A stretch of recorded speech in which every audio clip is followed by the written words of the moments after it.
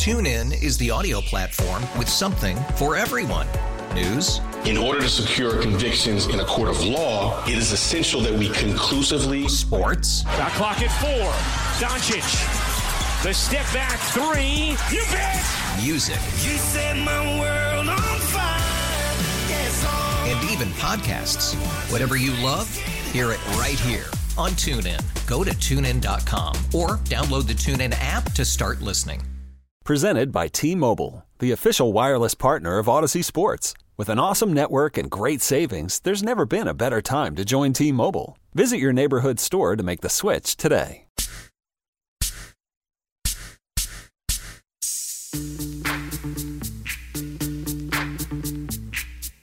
Yo, VIP. Let's kick it.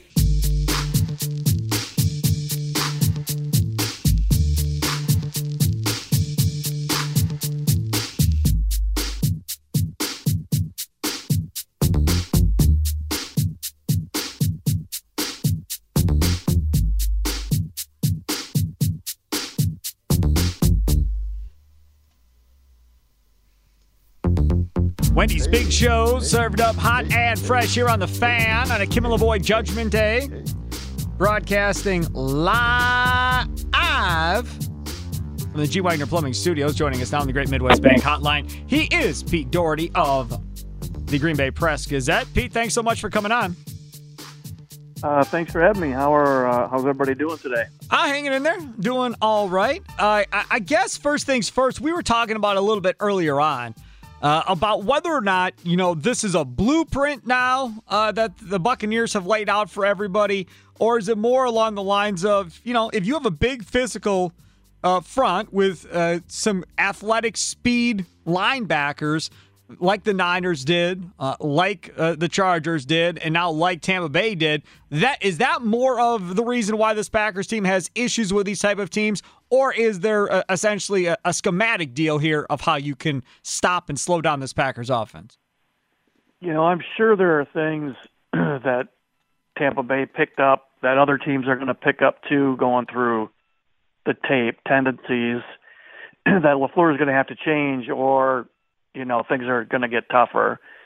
But a big part of it is that Tampa's got a ton of talent on defense, too. Those two inside linebackers are spectacular, and really that whole front seven is really good, and their corners are even pretty decent. So, it's the easy way out to say both, but there is some truth to that. But I do think that there's, those first four games, especially the first couple, teams didn't realize what was coming at them with even more motion in the jet sweep stuff and some of the creative play calling and how good the Packers run game is this year. They didn't see that coming. Now they had 4 games to work off it. The difference is Tampa just has more talent to actually do something about it. But there'll be some other good defensive teams, on the schedule, and then of course in the playoffs. So I'm sure there was a lot to be gleaned, and now LaFleur and Hackett, they've got to self-scout and make sure that they're finding, the counter punches to this. Right, and because you thought that maybe everybody was talking about scheme, though, with Matt LaFleur, and you were wondering, when was someone was going to, catch up with them, and you're right, you've got to have the players to implement the scheme, and you're right, Tampa Bay, I think, had the players to get it done, but it's just such a copycat league. Maybe film is out there now. You're going to have other defenses trying to do what they saw that Tampa did. I'm sure they will, and you're getting above my expertise to actually be able to pick those things out. I'm sure you could do a lot better at that than I could, Gary. But for sure, there's going to be some things that they picked up on, and there's also just the tendencies that are built up, after 4 or 5 or 6 games. It just really jumped out that, after the interception, Dean, the corner who made that play, the pick 6, he said he saw that play several times on tape. He knew it was coming. And that's just a tendency thing. And so that's the kind of thing now they have to show that same formation but do something different off it. Correct. And just to change tendencies. It's funny. I was just thinking today, all of us, we all do it. We just, we complain about, we pick apart play calling and, a play doesn't work. You go, why'd they do that? That was brutal. But, I'm sure they run, this gets so complicated. I'm sure they run some plays just to be tendency breakers, and it almost doesn't matter whether the play works or not. It's more that they need to break their tendencies so defenses don't know what's coming. So it just, it's just another reminder of how, complicated and some of this stuff gets. It's like spying, double spy, triple, a triple spy, a quadruple spy. I mean, after a while, you can't figure out what's what. But there's a lot goes into this, and they have to break tendencies. And even if it doesn't work, you got to break tendencies just to keep defenses on their heels, because they were on their heels those first 4 games. I mean, there's no getting around that. Yeah, Pete, I want to press on the practice thing. The coach said the practices weren't good last week during the bye week. He just thought it was a little sloppy, so he wasn't surprised it didn't, finish well. But what's kind of a head scratcher, Pete, everything was fine. They went up 10-0. They was moving fine. They still had the same linebackers there. Everything was fine. All of a sudden, the interception, then the second interception, when I think Pete, help me out with this. They said they was in the wrong formation or different. They should have been in something different. That's why he threw it in traffic. I mean, I don't know how much people are buying that. He said, and then Rodgers said the same thing about practice the previous week. I don't know if those two had talked about it, but they both, after the game, talked about practice not being the greatest. LaFleur said they were in a tight formation and they were supposed to have a wider split. So I think he was talking about both Adams, and I think Adams might have had somebody outside him. I think both of those guys were supposed to be wider. That's what it sounded like. I don't know how many yards wider. Yeah. But LaFleur said he saw that and he should have popped the timeout, and he didn't do it. See, I like that kind of accountability. I also don't have a problem with him saying, hey, man, he said it after the San Francisco game, hey, I got out-coached. And he said it after this particular loss, he felt like he got out-coached. I think that kind of accountability and honesty with your team helps you win games moving forward. Do you feel like they're more past this loss as of, last year, or you think it's kind of still lingering in the locker room? I agree with, it's funny, I agree with that, Leroy, that, being honest, I think some coaches, I think back to Mike Sherman, Mike McCarthy, those guys never, ever, ever, ever during the season admitted they made a mistake. Even on a Monday, you'd come back about a decision they made. They never admitted that. Then in the offseason, they might, But I think they saw it as a sign of weakness, and that the players would see it as weakness. I agree with you. I think it's the other way. I think you gain some credibility with players when you admit you made a mistake, and it makes they realize you're a human being, and they have some more faith in you because you are acknowledging, you're giving yourself the same accountability that you're asking for them. The other part of your question, this struck me as different. I could end up being wrong, but this struck me as different than the 49ers games last year, where they just got blown off the field from start to finish in those games. And this one, they were out playing Tampa Bay, as you said, for the first quarter plus, and then 2 kind of rare plays, the third pick 6 of the guy's career, and I didn't look up the number, but he does not have many 2 interception games. That's a pretty rare thing. Completely turned this game around. So this felt different than those games, even though the result was the same and the second half was brutal. This felt a little different overall. But I, like you and everybody else, I'm really curious to see how they respond to this and how they play this week, and then especially how they play against the better teams that are left in their schedule, like Indy and Tennessee. Indy's got a good defense, and Tennessee's got a good team. Pete, talking with Pete Doherty of the Green Bay Press Gazette, the one thing Leroy and I got into it a little bit yesterday, and I'm going to bring it up to you now, is after that Packer game was done, all the way through yesterday up to the time we got on the air at 2 to do the Wendy's Big Show, I heard several people talking about, well, without Tyler Ervin, they really weren't able to do what they wanted to do on offense with pre-snap motion and everything else. Ben Fennell today from the NFL Network put a thing up. I think they only did like 2 less than they normally would do in a game. When Davante Adams is out, I didn't hear anybody talking about, well, they're not going to be able to do A, B, and C without Davante Adams in there necessarily. How important is Tyler Ervin to this football team right now?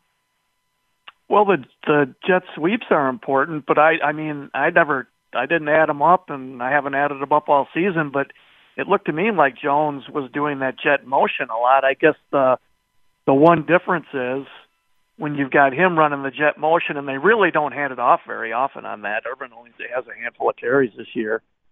But when you have Jones running the jet motion, that means you don't have Jones lined up at halfback getting the actual carry, and he's, as much as there is to like about Jamal Williams as an overall player, I mean, he's just not nearly the guy with the ball in his hands that Jones is. So while the fake was there, I guess what it took away was having your most dynamic guy not back at halfback for as many snaps as he normally would be. So maybe that was more where the impact was than just not having, Tyler Ervin as the sweep guy, because they, like I said, I mean, I have to look, but he's probably got less than 10 carries for the season, I would guess. And then the other aspect of Tyler Ervin, obviously, is with the special teams too, Pete, and the impact he has by not being there. Yeah, it was a bad flashback to the first half of last season, wasn't it? When he wasn't, when he's not returning kicks.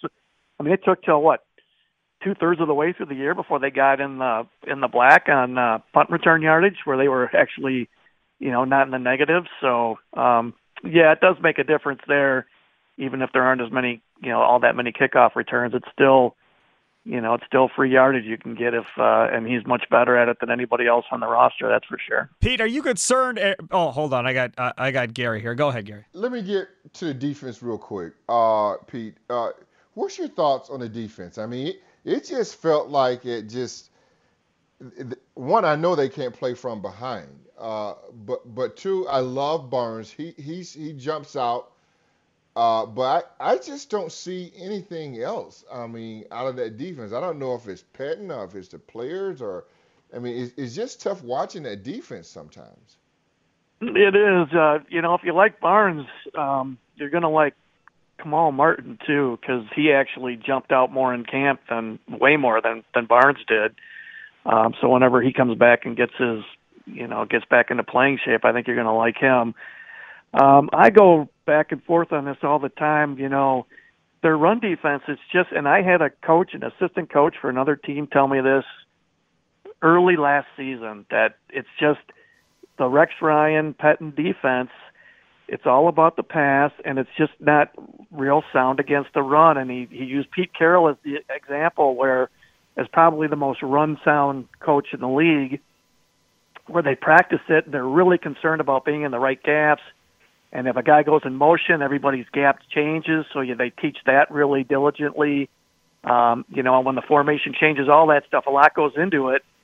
And it sounds like, generally speaking, the Pettin-Ryan defense it's more about being disruptive and getting upfield, and part of the thinking is you play the run on the way to the quarterback, and it goes back to Pettin last year saying it's faster to fly to Miami than it is to run, and so it's all about the pass game. But and I know it's a passing league, but if you're really poor against the run, you're in huge trouble, because you're always in unfavorable downs and distances. So the defense it doesn't seem any better than last year, that's for sure. At least not so far. They've just had the advantage of playing with big leads in the second half. Pete, are you concerned at all about Preston Smith as far as how good he was last year versus what's happening this year? Yeah, he just doesn't look like the same guy, and I know he's been dropping. I don't know if he's been dropping any more. It seems like he's been dropping a little more, but I don't know if you guys have to think this, but he looks a little heavier to me. So I wonder if that's affecting his play. Yeah, he does. Yeah. He does. Yep, and that would generally be an issue. The other thing I want to ask you on the way out here is we had a conversation yesterday about this 3-4 defense and then the possibility of them maybe after this year maybe moving to a 4-3 defense. I argue they don't have the talent to play either, and they're probably farther away from going to a 4-3 than just finding a linebacker or two to play the 3-4. How do you see it? You know, there's all these different schemes, and I know they kind of come and go in vogue. I still think it's more who's calling the scheme and how good he is at game planning and picking out opponents' weaknesses and getting the most out of his players. So I still think that's way more important than whether you are 3-4 or 4-3, because teams they combine, I think most teams combine, the principles from both of those schemes. Look at how New England's made its living under Belichick being kind of both 3-4 and 4-3. So I still think it's more about the coach and his acumen for getting the most out of guys, putting them in good positions based on their skills, and for figuring out what offenses do best and how best to take that away. So I'm not convinced that it matters all that much, and that it's more just how good the coach is. Pete, thanks so much for coming on, Thanks, man. Pete. Appreciate it. Enjoy reading your stuff like Thanks always. a lot, Pete. All right, great. Thanks for having me, guys. Always good talking with you. Take care. There he is, Pete Doherty on the Great Midwest Bank Hotline. If applying for a home renovation loan as you're feeling anxious, just breathe. Let Great Midwest Bank help you experience a state of tranquility. Get started at greatmidwestbank.com today. Do you think this reality check could be a good thing for this Packers team going forward, like so many of their players are saying? We'll see what Gary and Leroy think about that coming up next. But first, an update from Mike Clemens. TuneIn is the audio platform with something for everyone. News. In order to secure convictions in a court of law, it is essential that we conclusively. Sports. Shot clock at 4. Doncic. The step back 3. You bet. Music. You set my world on fire. Yes, And even podcasts. Whatever you love, hear it right here on TuneIn. Go to TuneIn.com or download the TuneIn app to start listening.